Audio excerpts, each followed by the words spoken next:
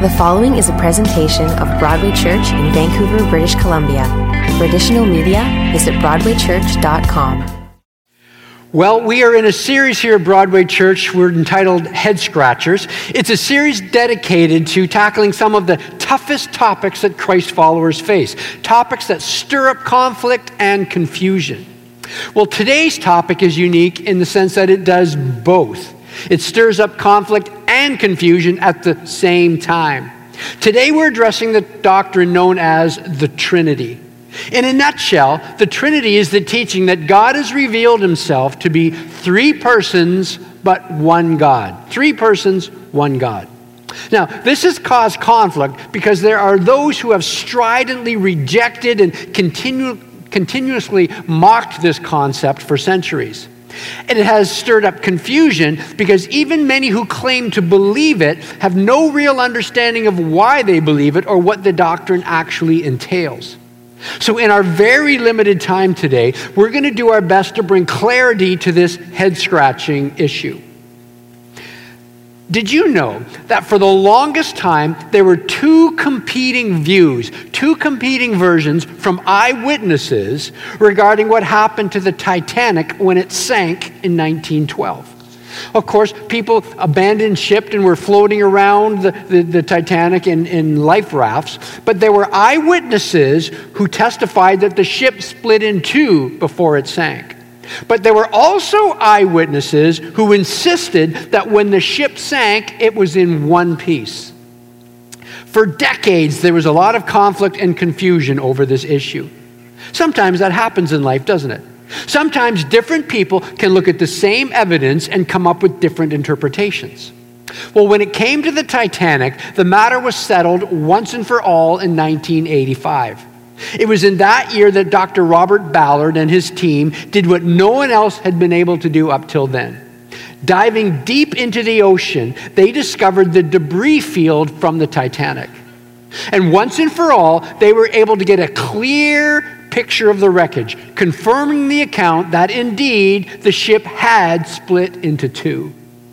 A clear, objective look at the evidence does wonders, doesn't it? Well, a similar dynamic has happened when it comes to the nature of God. Over the centuries, through various authors of the Bible, God gradually revealed to himself, to us, the full revelation of his nature.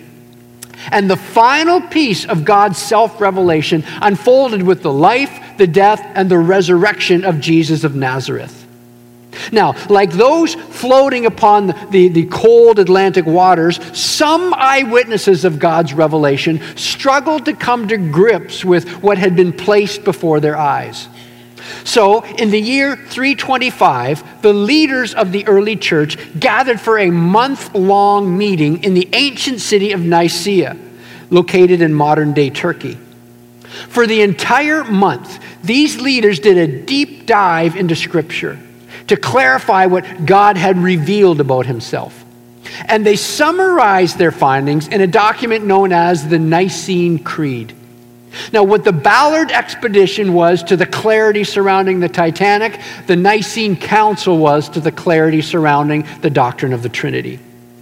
Now, let me say this as I begin.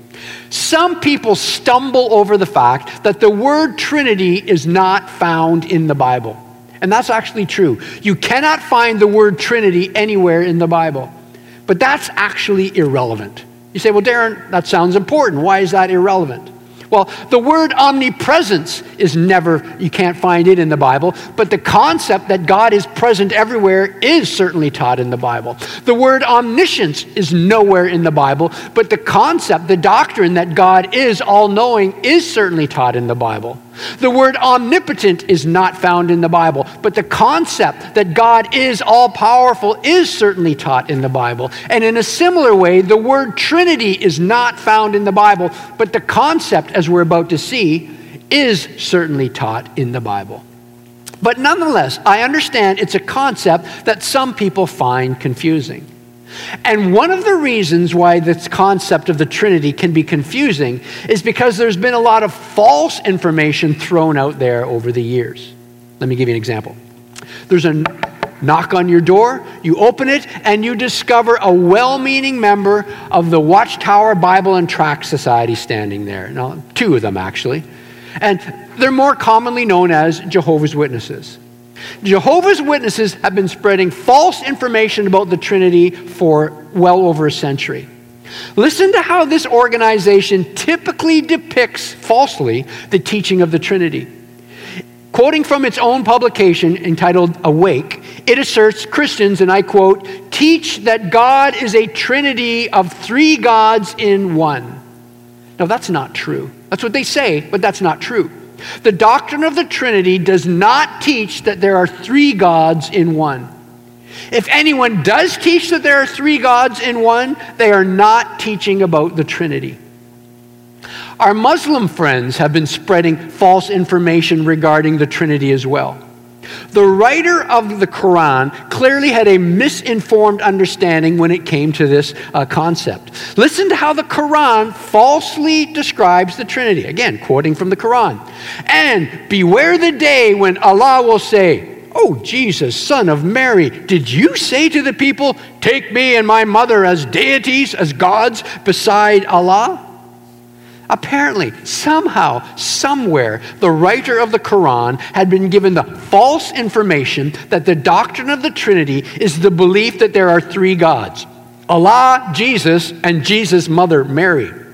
I mean, that is just plain bizarre and has nothing to do with the biblical concept of the Trinity. I recently read about a woman who was looking after her 60-year-old nephew named Daniel. She just had him for the weekend, and she took him out to the park, and he was swinging on the swings, and Daniel fell back and hit his head, and he was knocked out briefly. Now, this woman happened to be a nurse, so she knew the protocol, and she took very good care of him over the next 24 hours. In fact, that night when Daniel went to bed, she woke him up every hour on the hour just to make sure that he was okay. And she would wake him up and say, "Daniel, what's your name? What's your name?" And he'd look up and he'd say, "My name is Daniel," and then she'd let him fall back to sleep, just making sure he was okay. Well, when she went to check on him at 5 a.m., she was about to shake him, and she looked, and he had pinned a note to the chest of his pajamas, and the note said, "My name is Daniel." When it comes to the doctrine of the Trinity, Christians feel a bit like Daniel. How many times do we have to tell the truth before people finally get it? Well, as I said, there's a lot of false information out there. To illustrate this, I gave you a bit of a quiz on your outlines today. I imagine that most of you have gone through those 5 statements, and you've done your best to determine which of them are true and which of them are false. For the sake of time today, let me just say this. They're all false. Every one of those statements is false. None of those statements represent what the Bible teaches regarding the doctrine of the Trinity. Now, if you listen closely for the next few moments, you should be able to return to that quiz when we're done and discern where the error is in each of those statements. So let's get right to it. What exactly has God revealed to us about himself? What does the Bible teach regarding the nature of God? Well, first of all, the Bible teaches that there is one God. Just one God. Deuteronomy 6:4, "Hear, O Israel, the Lord our God, the Lord is one." James, the half-brother of Jesus, he wrote this in his letter. He said, "You believe there's one God? Good. Even the demons believe that and shudder." In other words, James is saying, you believe there's only one God? Well, good. That's Christianity 101. That's theism 101. That is so basic, even demons understand that. That's not a big deal. There's one God. So this is not in doubt, or it's not up for debate. The Bible could not be clearer. There are not many gods. There are not 3 gods. There is only one God. Now, when we say that God is one, or there's only one God, what do we mean? So there's no confusion when we're talking about one God. Let's define our terms. When we say there's one God, we're referring to one singular being, just a singular being, one soul. Okay? That's what we mean by one God. A singular being, one soul. For example, just like you are one soul, you're one being, God is one soul, one singular being. So, like little Daniel who fell off the swing, let me pin this truth to our hearts. We do not believe there are three gods. We believe there's only one God, one singular being, one soul. Okay, are we clear on that? Yes? You're with me? Yes? How many gods are there? One God. Okay, let's keep going. What else did God reveal about himself to us? What else does the Bible teach? Well, number 2 on your outline, the Bible teaches there are 3 persons: the Father, the Son, the Holy Spirit, all distinct from one another. So the Bible teaches there's one God, but the Bible also clearly teaches there are 3 persons: Father, Son, Holy Spirit, and they are all distinct from one another. Now, before we look at a couple passages that affirm this, let's once again pause to define our terms. I've learned over the years we need to be clear about our terminology. When we use the word person, what do we mean? Person does not mean human. We're not saying 3 humans. The word person does not mean someone with a body. The word person is much more specific than that. As your outline says, a person is a center of self-consciousness. A person says, I exist. A person is aware that they exist. It's a mind with a will and an intellect. Person means a center of self-consciousness, a mind with a will and an intellect. A person has the ability to think and rationalize and be aware of their own existence and speak in those terms. You can be a person, a center of self-consciousness, a mind, and not have a body. For example, angels are persons, but they don't have physical bodies. Angels are unembodied minds. We humans are persons who just happen to have physical bodies, but our bodies are not what makes us persons. You can be a person, you can be a mind, a self-conscious being without having a physical body. Hey, in fact, that's God's experience of reality. God doesn't have a physical body. Remember, the Bible says God is spirit. But you can't deny that God knows what it is to experience personhood. So let's be clear. When we say person, we mean a mind, a center of self-consciousness. With that in mind, pardon the pun, let's go back to the second key that the Bible teaches. The Bible teaches there are 3 persons, 3 centers of self-consciousness, 3 minds: the Father, Son, the Holy Spirit. And you say, where does the Bible teach this? Well, in the Gospel of Mark, for example, all 3 distinct persons are depicted at Jesus' baptism. You can count them with me. They're interacting with one another. They can't be the same person. They're interacting at the same time. It says in Mark 1, chapter 1, verse 9 to 11. It'll be on the side screens here. At that time, Jesus, there's one, came down from Nazareth in Galilee and was baptized by John in the Jordan. As Jesus was coming up out of the water, he saw heaven being torn open, and the Spirit, there's 2, descending on him like a dove. It doesn't say he was a dove, it says like a dove. And then thirdly, and a voice came from heaven, "You are my Son, whom I love. With you, I am well pleased." You, I, 2 distinct persons. You have 3 distinct persons there: Jesus, the Spirit, the Father. In John's Gospel, all 3 distinct persons are described when Jesus explained what would take place after his resurrection. John 14:26. But the Counselor, the Holy Spirit, 1, whom the Father, 2, will send in my name, that's 3, will teach you all things and remind you of everything I have said to you.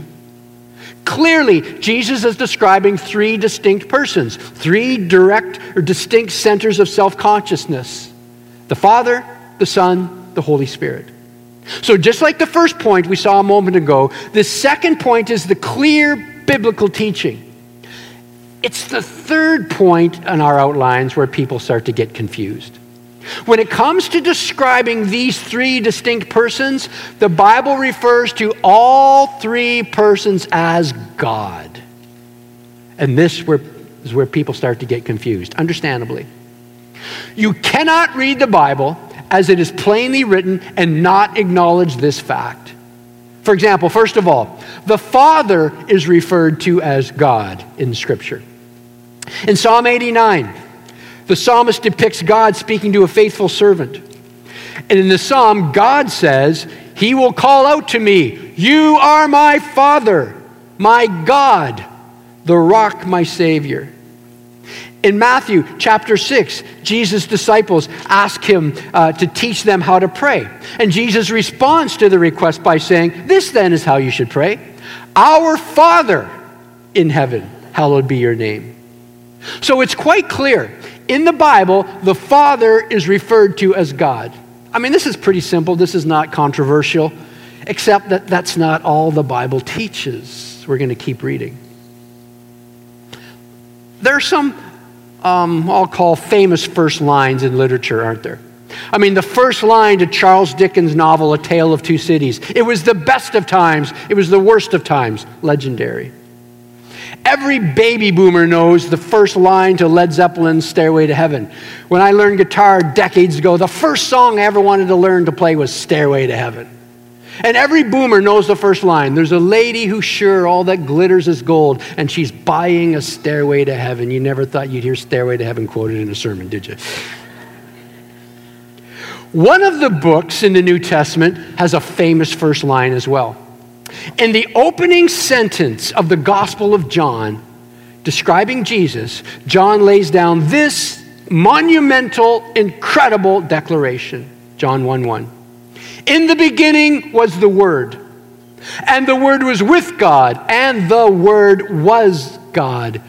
When I studied Greek in university, the first thing I did, took to my Greek professor, who was not a Christ follower, this was in secular university, and I took to him John 1:1. I said, Professor, can you tell me, what does this say in English? And he says, it says, in the beginning was the Word was with God, and the Word was God. Thank you. And then John went on to say, the Word became flesh and made his dwelling among us. John knows how to start off with a bang, doesn't he? John says, let me put it right out here for you. Jesus, the Son who took on flesh, is God. In a letter he wrote to the Colossian church, the Apostle Paul described Jesus this way, in Colossians 2:9. In Christ, all the fullness of the deity dwells or lives in bodily form. Wow. When you're looking at Christ, you need to know, Paul said, that all the fullness of God, the deity, lives in bodily form. You're looking at God in flesh. That is an incredible statement. That's like me saying, when you see Lewis, know that all the fullness of deity lives in bodily form. I like Lewis, but come on, that's a stretch. This is an incredible declaration about the deity, the divinity of Jesus. In his letter to a young man named Titus, Paul wrote this in Titus 2:13. We wait for our blessed hope, the appearing of the glory of our great God and Savior, Jesus Christ. Through the life, death, and resurrection of Jesus, the Son who took on flesh, a new understanding of God's nature began to unfold. God was even more incredible than the Old Testament saints had ever realized. In the Bible, it's undeniable. Not only is the Father referred to as God, but as your outline says, the Son is also referred to as God. The Word was with God. The Word was God. In Christ, all the fullness of the deity lives in bodily form. Our great God and Savior, Jesus Christ. It's undeniable. So then, the Bible clearly teaches that there's only one God. The Bible also teaches that there are three distinct persons, Father, Son, Holy Spirit. The Bible clearly refers to the Father as God, but instead of stopping there, the Bible also clearly refers to the Son as God. What are we supposed to do with that? Well, hold on. Before we tackle that question, we need to factor in one more thing that the Bible clearly teaches. Because not only is the Father referred to as God, not only is the Son referred to as God, but the Holy Spirit is referred to as God as well. In the book of Acts in the New Testament, it was written by Dr. Luke, who wrote the Gospel of Luke. It's sort of a historical telling of what happened after the resurrection of Jesus and the acts of the apostles, what the apostles did, their acts after Jesus rose from the dead. It gives some history over next several years.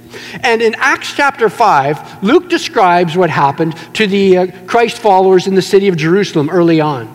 There were some desperate economic times and sociological times. Is that the word? Things were tough in Jerusalem for a season. And the Christ followers were experiencing some great poverty, but some of them had great wealth. So what they determined they would do is this. They said, listen, they gathered the church together and they said, we're going to have a big garage sale and we're going to pool our resources so we can distribute some money to the poor amongst us in our church. Hey, listen, if you even have real estate that you're willing to liquidate, and you can contribute to this fund as well by liquidating some of your real estate, if you're willing to do that. But we're going to gather together our resources. You decide what you want to give. So it's a love offering, if you will. A couple named Ananias and Sapphira, 2 Christ followers, they had some extra real estate, and they decided they were going to sell it and donate the money to this love offering to help people in the church.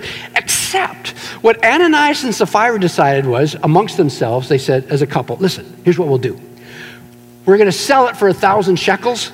We're going to give 500 shekels to the church, and we're going to keep 500 for ourselves.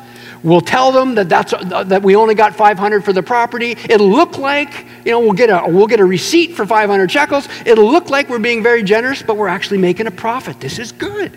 So the couple agreed together they would secretly do that. So Ananias brings the 500 shekels. I don't know what the amount was. The Bible doesn't say. He brings the 500 shekels to Peter, lays it at Peter's feet in the offering, and says, there you go. And God gave Peter supernatural wisdom here. Peter knew that wasn't what they got for the property, which in itself wasn't a big deal, as we'll get to in a moment. But Peter says, Ananias, is this how much you got for your land? And Peter said, yeah. Ananias said, yeah. And Peter said, Ananias, how is it that Satan has so filled your heart, look at this, that you lied to the Holy Spirit? Hit the pause button for a second there. You can't lie to a force. You can't lie to a wall socket. You can't lie to a bolt of energy or electricity. You can only lie to a person. The Holy Spirit is not God's force, God's energy. The Holy Spirit is a person who can be lied to.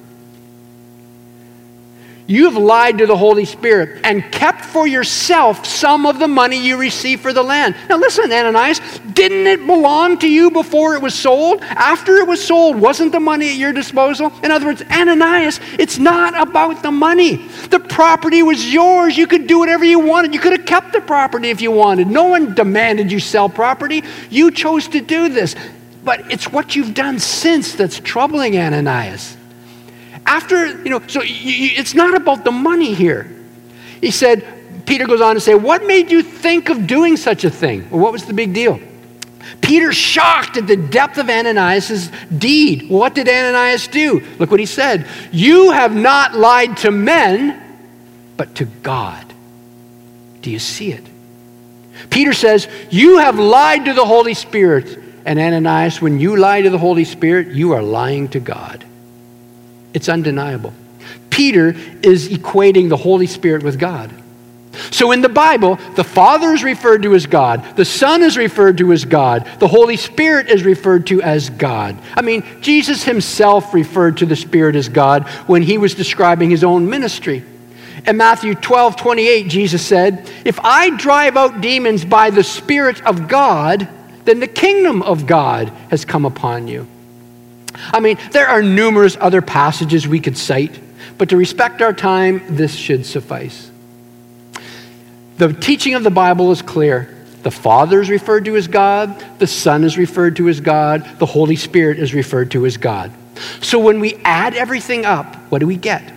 When we pull it all together, all that God has revealed about himself to us, what do we have? The Bible teaches there's how many gods? One God. The Bible teaches there are how many persons? 3 persons, Father, Son, Holy Spirit, all distinct from one another. In other words, they're not all the same person. Now I'm the Father, change. Now I'm the Son, change. Now I'm the Spirit. That's not what the Bible depicts. They've all interacting with one another at the same time. And thirdly, the Bible refers to all 3 persons as God. So it's really quite simple. We have 3 divine persons, yet one God. 3, or tri, one unity. Tri-unity, Trinity. That's where we get the word. Tri-unity, 3-1, Trinity. Which brings us to today's big idea. I'm going to do my best in this next sentence to describe the Trinity to you in the simplest terms possible. Terms that you could repeat to someone else. Just as a human is one soul that's home to one person, God is one soul that is home to 3 persons. Just as a human, you are one soul that's home to one person, God is one soul that's home to 3 persons. You say, hold on, that's not right. You can't have 3 persons and one soul. Well, says who? Because humans, there's one soul, one person. Yeah, what's your point? Sure, the rule of thumb for humans is one person per soul. I can't say, hi, my name's Darren and I'm Bob. No. The rule for humans is only one person, one mind, one center of self-consciousness per being, per soul. That's the rule of thumb for humans, but that's not the rule of thumb for God. Why is that so difficult for us to deal with? A human is one soul, home to one person. God is one soul that's home to 3 persons. It's really pretty simple. So why do we struggle with it? I think the answer might be found in a conversation that was held between a bunch of barnacles deep on the ocean floor. True story. Barnacles, of course, we know are these crustaceous creatures that stick to rocks and things. And there's a bunch of barnacles that were huddled together on a rock in the floor of the ocean, and they were having a philosophical discussion. They were discussing whether or not humans existed. They'd never seen a human. They'd only heard this legends that there were these creatures called humans. And they were discussing this, and then a rock rolled by with the current, and there was a wise barnacle with a long flowing beard stuck to this rock. And they said, "Oh, wise barnacle, stop for a second. We have a question for you." And he said, "Yes, what is it, my children?" And they said, "Oh, wise barnacle, do humans exist?" And the wise barnacle said, yes, humans exist." Well, these young, up-and-coming barnacles laughed to themselves. They said, "Oh, tell us what these humans are like." And the wise barnacle said, "Well, humans do not have shells." Well, these barnacles laughed. Every barnacle knows you have to have a shell, otherwise you get eaten. They said, "Oh, tell us some more about these humans." "Well," said the wise barnacle, "humans do not need to stick to things to live." Well, these barnacles laughed, tears flowing from their shells. They said, "Seriously, every barnacle worth its salt," see what I did there? Every barnacle worth its salt water knows that you've got to stick to something in a shell to exist. Otherwise, you'll float off and the fish will eat you.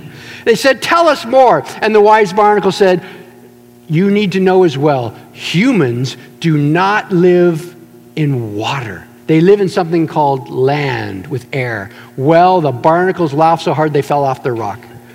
Every barnacle knows that the whole world is just water. This land, this air is only this legend that some people talk about. It doesn't actually exist. The barnacle's problem is similar to our problem. When barnacles tried to imagine humans, they insisted that humans had to be just like them. We tend to fall into the same faulty thinking when it comes to God. When we try to imagine God, we tend to insist that He has to be just like us, except He's not just like us. God is a completely different class of being. We are finite, created, physical humans. God is infinite, eternal, creator God. We are one soul, home to one person. He's one soul, home to 3 persons. God is Trinity. We are not. Deal with it. Now, I know you filled in your last blank and you think we're done, but hold on for 3 more minutes, because there's much more going on here if you'll take the time to ponder it. The truth is here. The truth that is here impacts your life at its deepest core. You may be sitting there and you're thinking to yourself, "Well, thanks for this, Darren. I mean, okay, it's an important topic and all, and I suppose it had to be addressed at some point. But this was basically like an intellectual, theological exercise, right?" Let me challenge you to think deeper. We've learned today that God, by His very nature, in His very essence, is a tri-unity. God is three distinct persons sharing one soul, existing in absolute perfect unity. We know something else about God's nature here at Broadway Church. 1 John 4:8.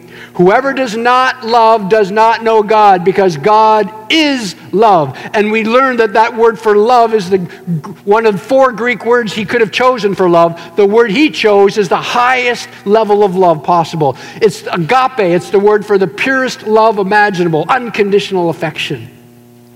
God is the purest love imaginable, Scripture says. Please hear and understand this. The God who created you is a Trinity by nature. That means the God who created you is by nature a God of relationship. A God who is by nature the purest love imaginable in relationship. And this loving God of relationship is not facing inward in some tight, closed circle.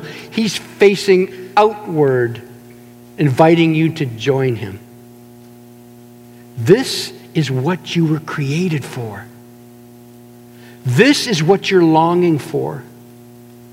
This is the purpose of your very existence. You were created to experience and express the purest love imaginable. This is what your heart craves. This is what your soul is aching to experience, to be enfolded into the love that is experienced by and expressed within the Trinity. This is why the Word became flesh. This is why the Son took on humanity and came to earth to interact with us.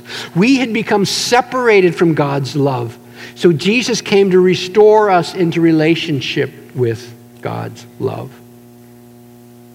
If you don't believe me, listen to Jesus himself. It was the Last Supper.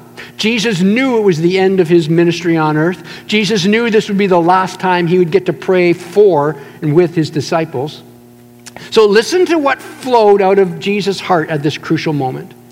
After praying for his disciples who were there with him, he looked beyond into the future. He saw you, he saw me, he saw us, and he prayed for us. Did you know that? Listen carefully to his words as recorded in John chapter 17. Jesus says, "My prayer is not for them," speaking of the disciples, "my prayer is not for them alone. I pray also for those who will believe in me through their message." He's talking about you. Jesus prayed for you. Did you know that? What did he pray? What does he want for you? "I pray that all of them," talking about you and me, "may be one, Father, just as you are in me and I am in you." That relationship, intimate, agape relationship. "May they also be in us, so that the world may believe that you have sent me. Father, I want those you have given me to be with me where I am." This is what you were made for. This is the level of love and relationship that is waiting for you in Jesus Christ. That you would participate in the love experienced and expressed within the Trinity. The Spirit of God is present right here, right now. He's drawing you to himself right here, right now. He's welcoming you. He is wanting to embrace you. No matter who you are, no matter what you've done. In this final moment, say yes to him and let the love of the triune God transform your heart.